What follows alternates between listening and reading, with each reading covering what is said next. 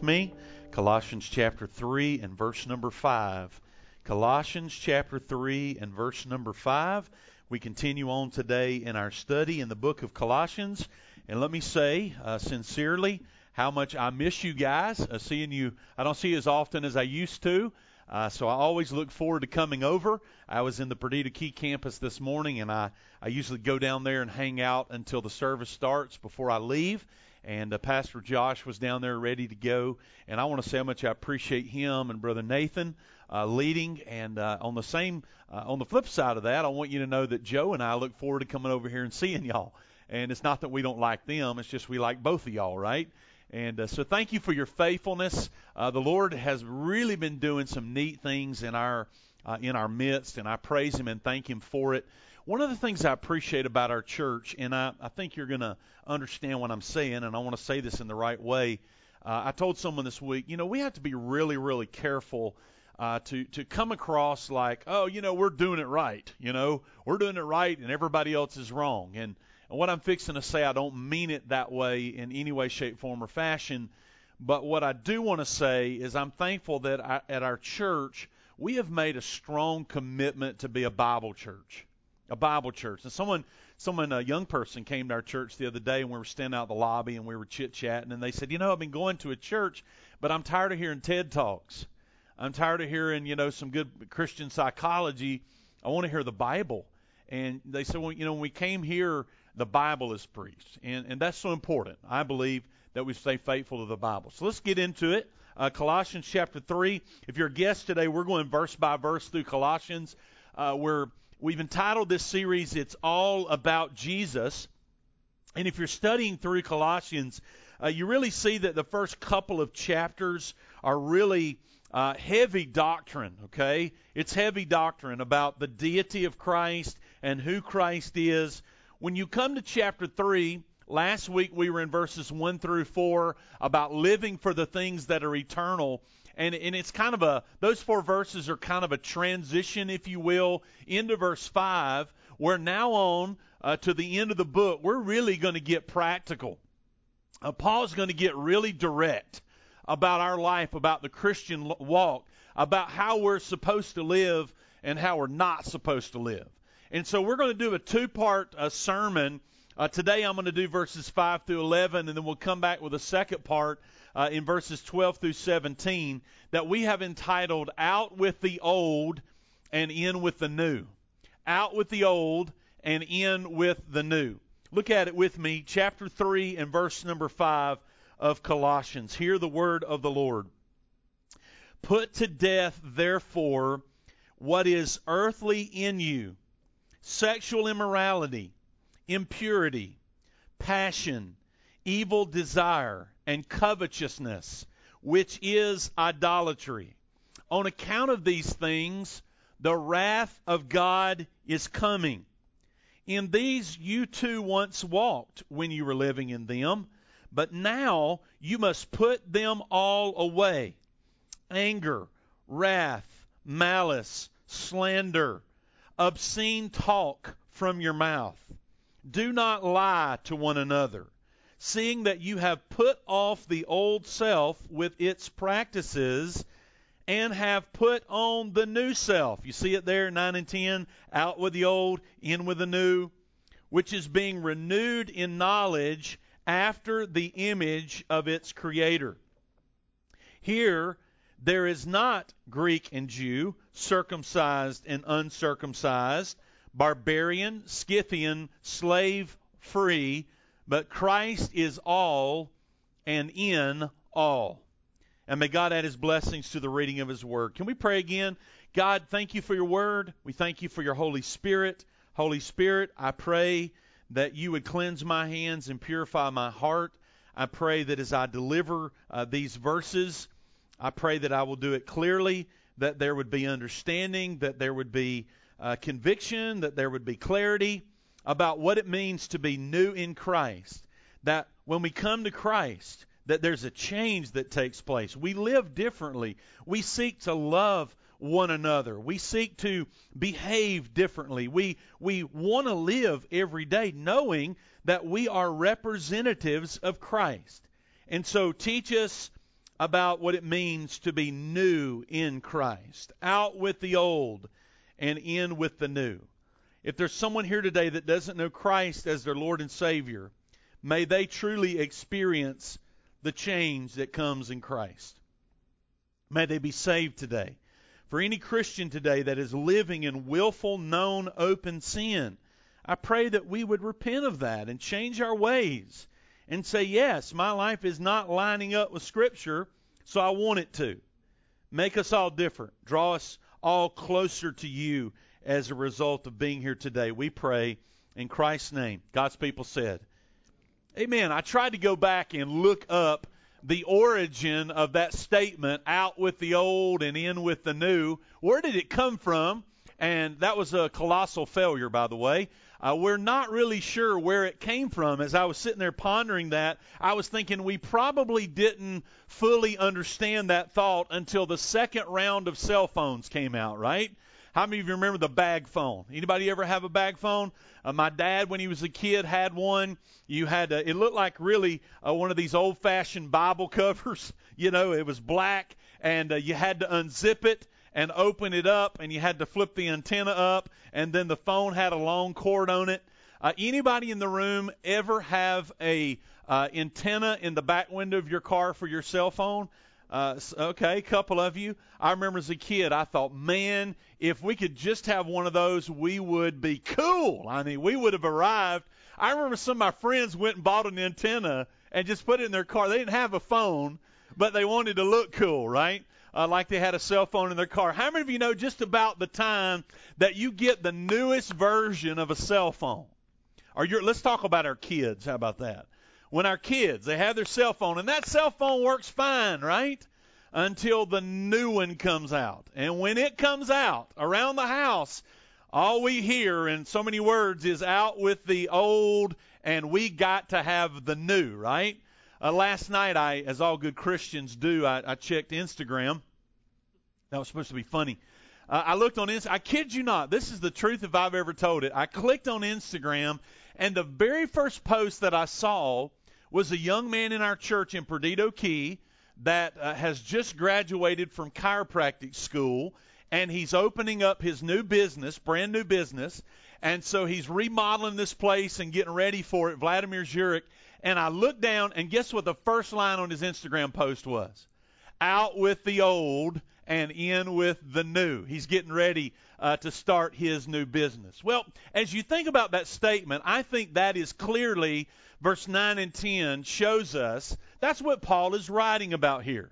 There's something that happens in your life when you become a Christian. There's a change that takes place. It's out with the old way of living, out with the old lifestyle, and now you live in a new way and in a new direction.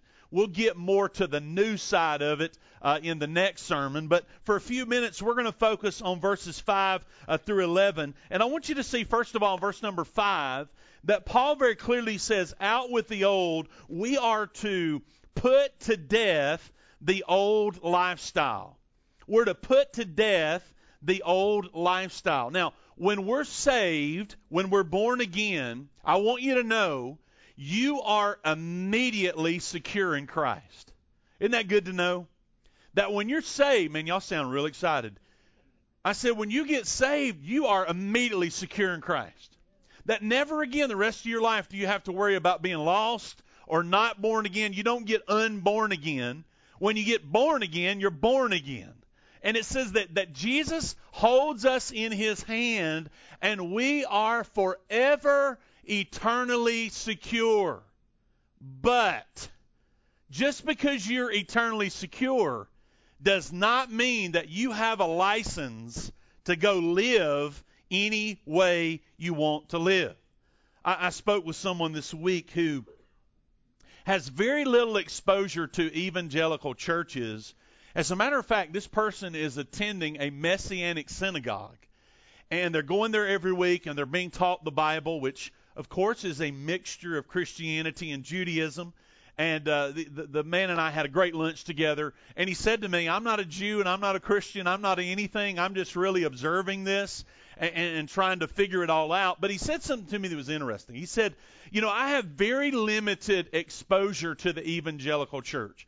He said, if I added up right, that he might have been about 10 or 12 times to an evangelical church like ours. And he said, this is something that I have observed with people that I know that go there. He said, it seems to me that y'all are very emotionally driven. You're emotionally driven, and that what you seek is you seek to get people to make an emotional decision. Now, this is so fascinating to me that he would say this. That what you want in a setting like this is you want someone to pray a prayer and say, yes, I'm accepting Christ. But then people walk away in droves, and it never changes anything about the way that they live. I don't know. Have you observed that? I mean, people say, yep, I meant, hey, when I was 7, when I was 12, when I was 14, I prayed the prayer, got baptized. I've even got a certificate to show it. But there's nothing really different about the way that I live. I thought that was an interesting observation, and I just said to him, I would agree with you that true Bible salvation means that there's going to be a change in our behavior. Now, in verse number 5, notice that word therefore, and I don't know how often Josh points out the therefore. When we see a therefore, we need to know what the therefore is there for. I say that in Perdido Key a lot. But verse 5 points back to what? It goes backwards. It goes back to the resurrected life, the change that comes by Jesus. Listen, when you become a Christian, there is a new trajectory of your life where you now live for the things that are eternal. You seek the things that are above. You set your mind on things that are above. But here's what happens. It's happened to me, and it happens to you. The allurement of this world will lead us to relapse into sin. And those sins that we have been forgiven of, sins that we know are wrong, sins that at one time we would say they're under the blood. Hey, can we just stop a minute and thank God for forgiveness, right?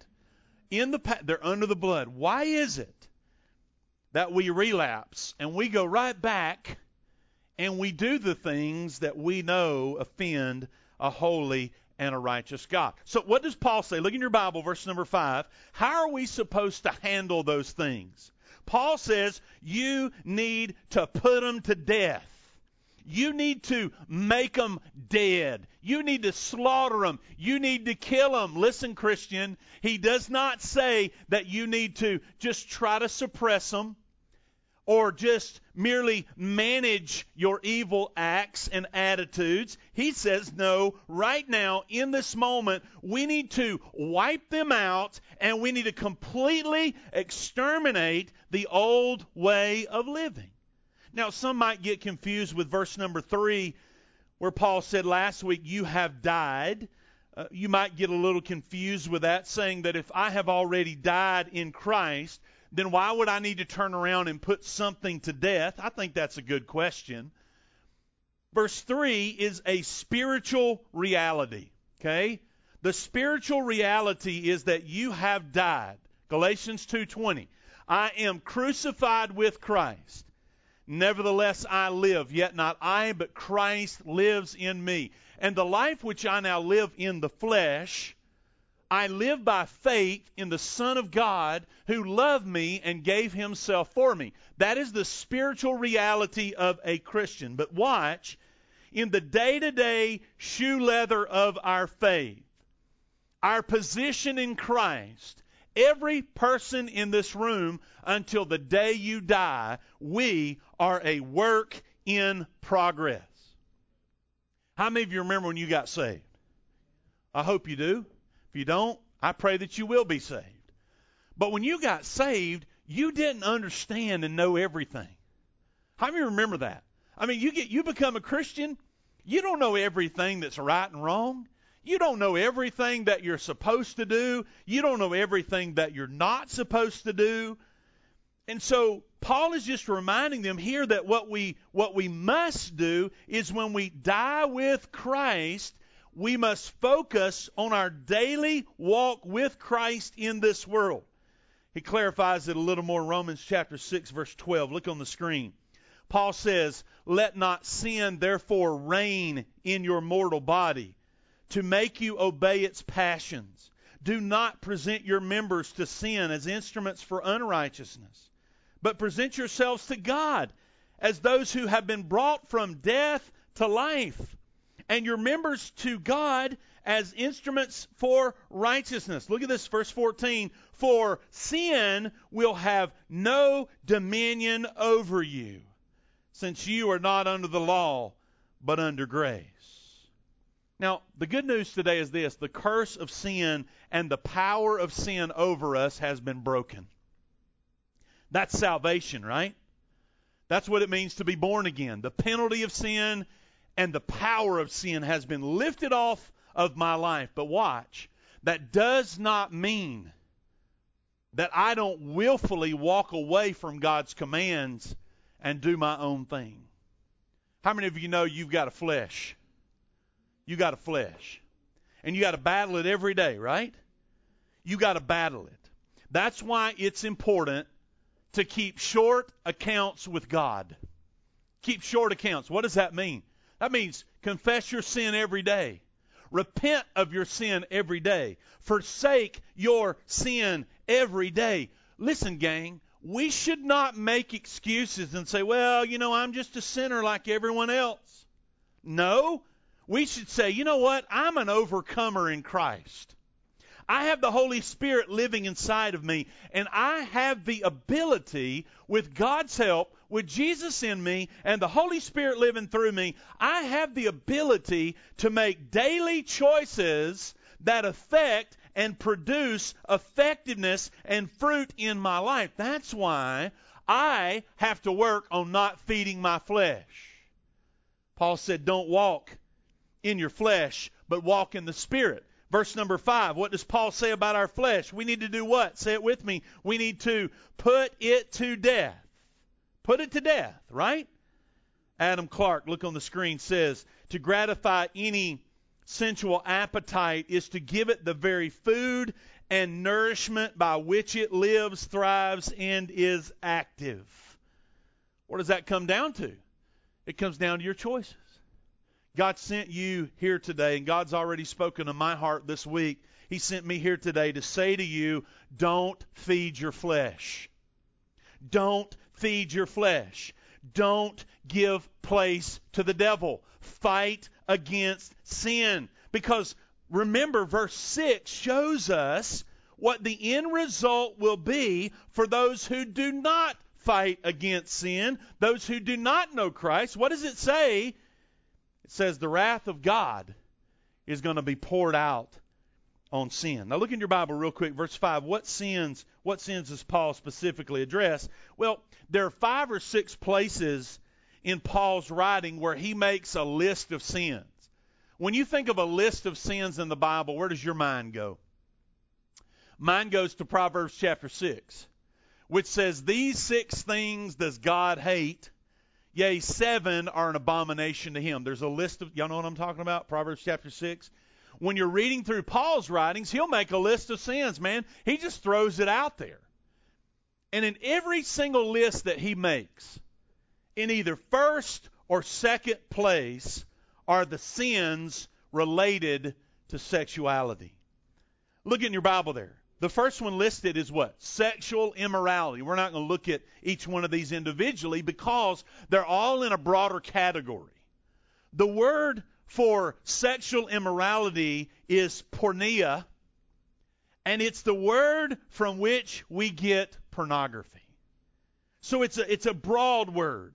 It's a broad word that includes any type of sexual sin. I think you would have your head in the sand if you don't know that we live in a pornographic society. It would be easy, I think, for a young person or for someone who's not grounded in Christ, who maybe has never really been saved, is deceived and thinks that they are when they're really not. It would be very easy to look around in this pornographic society, again for a young person, and to think, you know what, they're having fun, or they're living the way they want to live. We say things like, man, they look so happy. You know, they look so content, and they look so happy. And we think, you know, they're doing their own thing. They're living the way they want to live. And, you know, God hasn't zapped them with a lightning bolt. So it'd be easy to think maybe that God's overlooking it. Or maybe you think, man, look what I'm missing out on. Let me ask you something. Will God overlook sin? Will God choose to not act? Answer the question from the Bible. Will He? Because the Bible says in this text, because of man's willful rejection of God, snubbing your nose at God and saying, I'm not doing it your way, I'm doing it my way. Because of man's rejection of God's law, God will not wink.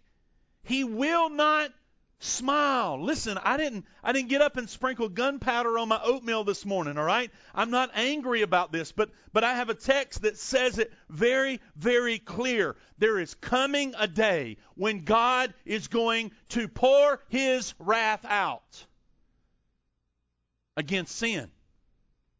I'm teaching a systematic theology class at Perdido Key on Wednesday night, and it's really quite fun, to be honest. We have a great time just discussing various issues, and we got off on this issue the other day, and we were talking about the wrath of God because, quite frankly, it's so much easier and it feels so much more positive and uplifting to just stay focused on the love of God. You know, to say God loves you, God loves you, God loves you. But here's the reality. God, I believe, is outside of time and space. Okay? So I believe that God does two things simultaneously. How many of you ever heard the statement, well, God loves the sinner, but He hates the sin? How many of you have heard that before? All right, well, let me let you know that's not in the Bible. And that's only partially true. Okay? Hang with me for just a minute. That's only partially true. Because we love John 3:16, that God loves the world, He gave His only Son, whoever believes in Him has everlasting life. But we get nervous at 17 and we get heartburn at 36 in John 3, because it says to the man, woman, boy, or girl who does not believe, who does not accept Christ, the wrath of God abides upon them. So I need to just real quickly say, I want you to know that the Bible actually says that God hates sinners. You say, Tim, I've never read that before. Okay, well, let me help you read it. Look on the screen. The first place we're going to look is in Psalm chapter 5 and verse 5. The boastful shall not stand before your eyes. You hate all evildoers. Psalm 11 and verse 5. The Lord tests the righteous, but His soul hates the wicked and the one who loves violence. Now, I know you're here and you're going, man, this is depressing right now. Tim, this is just, man, no, hear me just a minute. If you're saved, you ought to be rejoicing right now. You ought to be rejoicing. And I'll tell you why. Because wrath does not exist for a Christian. It doesn't even exist. Romans chapter 8 and verse number 1. There is no wrath. There is no condemnation to them who are in Christ Jesus. Remember a few minutes ago, when we're in Christ, we're eternally secure, and God is not going to pour His wrath out on His children. God is going to pour His wrath out on those who reject Him, those who do not believe. Man, we ought to just jump around and shout or do something right now that we don't have to experience that. Only those who reject Him. God is going to pour His wrath out. But watch, verse number 7 says that those who He's going to pour His wrath out on, unfortunately, that some of His children think that it's okay to live that way. There are some categories of sexual immorality in the Scriptures. One is fornication. That's any kind of sexual activity outside the confines of marriage. It's called fornication in the Bible. It's sin. It's wrong. And God does not smile on fornication. There's the sin of adultery.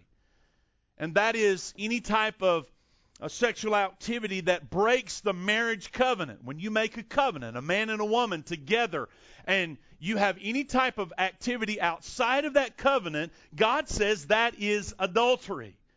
There is the sin of homosexuality, which is sexual activity either between a man and a woman and a woman. The Bible is very clear that marriage is reserved for a man and a woman. A man will leave his father and mother, and he will cling to his wife. We live in a such an incestuous, pornographic society where we create all of these subcategories and we justify our behavior and our actions when God says, when you become a Christian, your desire is to put that stuff to death. Not to pet it and pamper it. Not to say it's okay, not to come up with all the excuses and why, the way you're living. Paul says you used to live this way. You know what? It's one thing to not know. Remember when I said when you get saved, you're learning, and there's some things you know and some things you don't know. It's one thing not to know. It's another thing for people that know better and to willfully do their own thing. Verse number 10 says, you didn't have the knowledge, but now you've got the knowledge, and to whom much is given, much will be required. How many of you believe there ought to be a difference in the way you live if you have salvation in Christ? That was a lame amen. When you become a Christian, there ought to be some things that you stop doing. There ought to be some things that you start doing. There ought to be some places that you don't go anymore. There ought to be some places that you start going, right? Why? Because you are a new creation in Christ. Put to death, slay your works of your flesh. Let me move quickly to verses 8 and 9. Not only do we put away the old self, but verses 8 and 9, this is so good. This is actually my favorite part of the sermon. Put away old attitudes. Put away old attitudes. I love the first two words of verse number 8. But now, does that not indicate a change? Come on, get with me or I'm going to preach another hour. Does that not indicate a change? Whoa, but now something's different. You're a new create. There's going to be something different about the way you live, the way you talk, the way you treat other people. Someone said that your attitude determines your altitude. Now, that's not a Bible verse, but I believe there's a biblical principle there that as you grow in Christ, there is a change in your attitude. As we grow, our spirit or our disposition will change. We grow in the way we treat other people. Warren Wiersbe says that verses 8 and 9 are sins that come as a result of a bad attitude.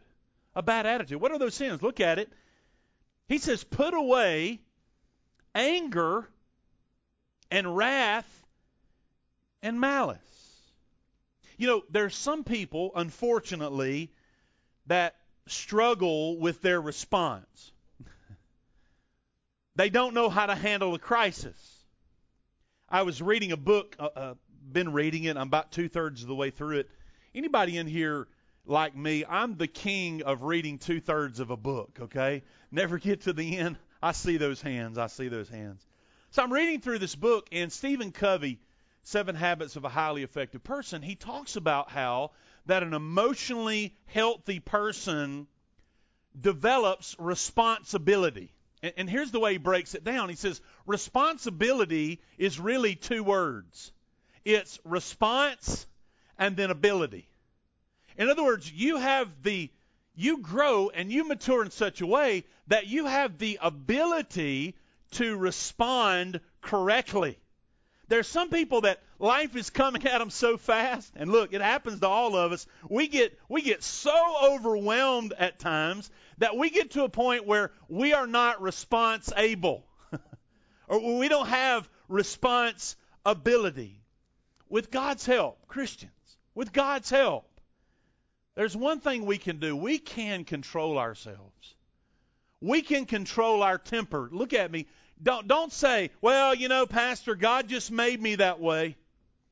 God just made me that way. I mean, I explode like a volcano because God gave me this temperament, and He just, no. Don't blame God with your sin. Amen, Pastor. Don't blame God with your sin. God did not make you an angry volcano. God did not make you if you believe that, then you believe that God created sin. God did not create sin. God did not make you a malicious person. God did not make you an unforgiving person. Stephen Covey says, it's not what others do or even our own mistakes that hurt us the most. It's our response to those things. So what? You become a Christian? That doesn't mean that you instantly become Mr. Rogers. Okay? That doesn't mean that you instantly have mastered everything. No. You're growing over time. God's at work in your life. As a Christian, you should get better and better at controlling your temper. He did not make you that way. He didn't make me that way. What we're doing is we're following our flesh. And when you allow your flesh to explode and become angry and filled with wrath and such a malicious person, you will do things that you'll be embarrassed about later. Alexander the Great. How many of you heard that name? If there's a person in history that probably deserved that title because of his accomplishments, it was Alexander the Great. History tells us he was a gifted person. He was energetic. He was a great leader. He knew how to handle people. By and large, he was a skilled, even keel kind of a guy. But there was one time when his best friend, who was actually one of the generals in his army, one day he got intoxicated. And so he's in front of Alexander the Great, and he begins to just pick on Alexander and throw off on him and talk about his weaknesses and his failures and all the things that he didn't like about it. And instead of Alexander treating him as a friend and understanding the moment, Alexander lost his cool. And he reached over and he grabbed a spear. And he said later, thinking that he was just going to hurl it toward his friend to scare him or, kind of wake him up, get his attention, let him know he could hear him. He actually struck his friend and he killed him in a moment of anger. Someone that had been his friend since childhood. You know what happened for Alexander? He went into discouragement and depression and deep guilt over what he had done. He could not believe what he had done to his childhood friend, so much so that he took that spear and he tried to take his own life. Now here's a man who had conquered cities. He had conquered many countries, but he failed miserably to control his own spirit. How many of you know that God wants His children to control their spirit? Because there will be collateral damage. There will be people driven away. There will be people that you work with on the job that watch you explode and throw things or be malicious and retaliatory about things. And then in your good moments, you want to tell them about Jesus and how wonderful He is. We always need to be mindful. But the next three things that he mentions there have to do with our tongue. Oh boy, this needs to be a sermon by itself, doesn't it? How many of you know that your tongue can generate encouragement? Your tongue can generate blessings. And that same tongue can create a fire that nobody can put out, right? How many of you can testify? I want to stand and give us a word of testimony right now about how your tongue in the past maybe has created some chaos. Maybe we won't do that. James chapter 3, verse number 6, the tongue is a fire, a world of unrighteousness. The tongue is set among our members, staining the whole body, setting on fire the entire course of life, and set on fire by hell. Paul says in verse number 8, we use our tongue to slander. We use it for obscene talk that comes from our mouth. How many of you know or you believe that when you become a Christian, your vocabulary ought to change? Crude, off-color speech should not be a part of the Christian's communication. Years ago, I officiated high school basketball, and I was officiating a high school basketball game. And for you basketball lovers, I was standing there. It was time for the tip-off, and the ball was being tipped at center court, and so I was standing there. The ball went up. It got tipped, and the team recovered the ball. They made one pass, and the boy made a lay. That's how the game started. 5 seconds into the game, we already had a bucket, right? Well, the coach standing right across the court from me started yelling, "Timeout! Timeout!" I mean, 5 seconds into the game. Timeout! Timeout! And I'm telling you, over the next minute, which is what he got for the timeout, the most profane and vulgar and vile things were coming out of his mouth. He was cussing a blue streak. So I'm standing there at the timeout, and I'm listening to everything he's saying, and the timeout gets over with. His boys break up, and I walk over there, and I said, "Now, Coach, I heard every word you said, and you know in the coach's code of conduct for Florida High School Athletic Association, you can't talk that way. And the next time I hear you curse like that, you're going to get a technical, and if you do it again, I'm throwing you out." Okay. Well, the game went on a few minutes later, and one of my partners circled over in front of him, and he walked up and was asking him. He said, my partner told him, said, "Hey, he's a pastor, man. You better watch the way you talk." So a little while later, it rotated around, and I got back over to that side, and that coach was standing there. He said, "Hey, Mr. Pastor, come here. So I walked over to him. He said, hey, Mr. Rev," he said, I don't want you walking out here tonight thinking I'm not a Christian. I don't want you walking out here tonight thinking I'm not a religious man." That's what he said. I said, "Well, you know the rules, and if you are a Christian, you know you shouldn't be talking that way." You're right. I mean, how many of you agree a Christian ought to guard the way they talk? We ought to guard why? Because we represent the King of Kings and the Lord of Lords. Ephesians 4:29, look up. "Let no corrupt talk come out of your mouth, but only such is good for building up as it fits the occasion, that it may give grace to the hearer." Verse number 9, how about this? How about we tell the truth? Tell the whole truth and nothing but the truth. Does it make any sense to you that we say we are the seekers of the truth if we should not want to speak the truth? Let your yea be yea and your nay be nay. Christians should tell the truth. Let me finish up in verses 9 through 11. He says, finally, when you're thinking about out with the old and in with the new, remember that you are a Christian. You're a Christian. You've put off the old self with its practices. You put on the new self, which is being renewed in knowledge after the image of its creator. How many of you learned 2 Corinthians 5:17 growing up? Therefore, if you are in Christ, you are a new creation. The old things have passed away. Behold, all things have become new.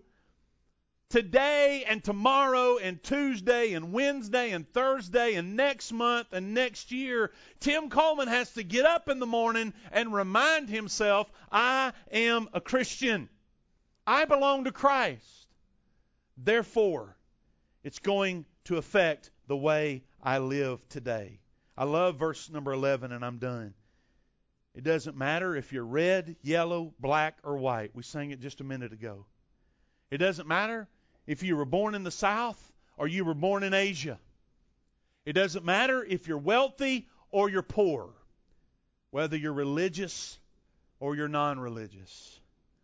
A Christian has a new, resurrected life in Christ. Watchman Nee said, "Our old history ends with the cross.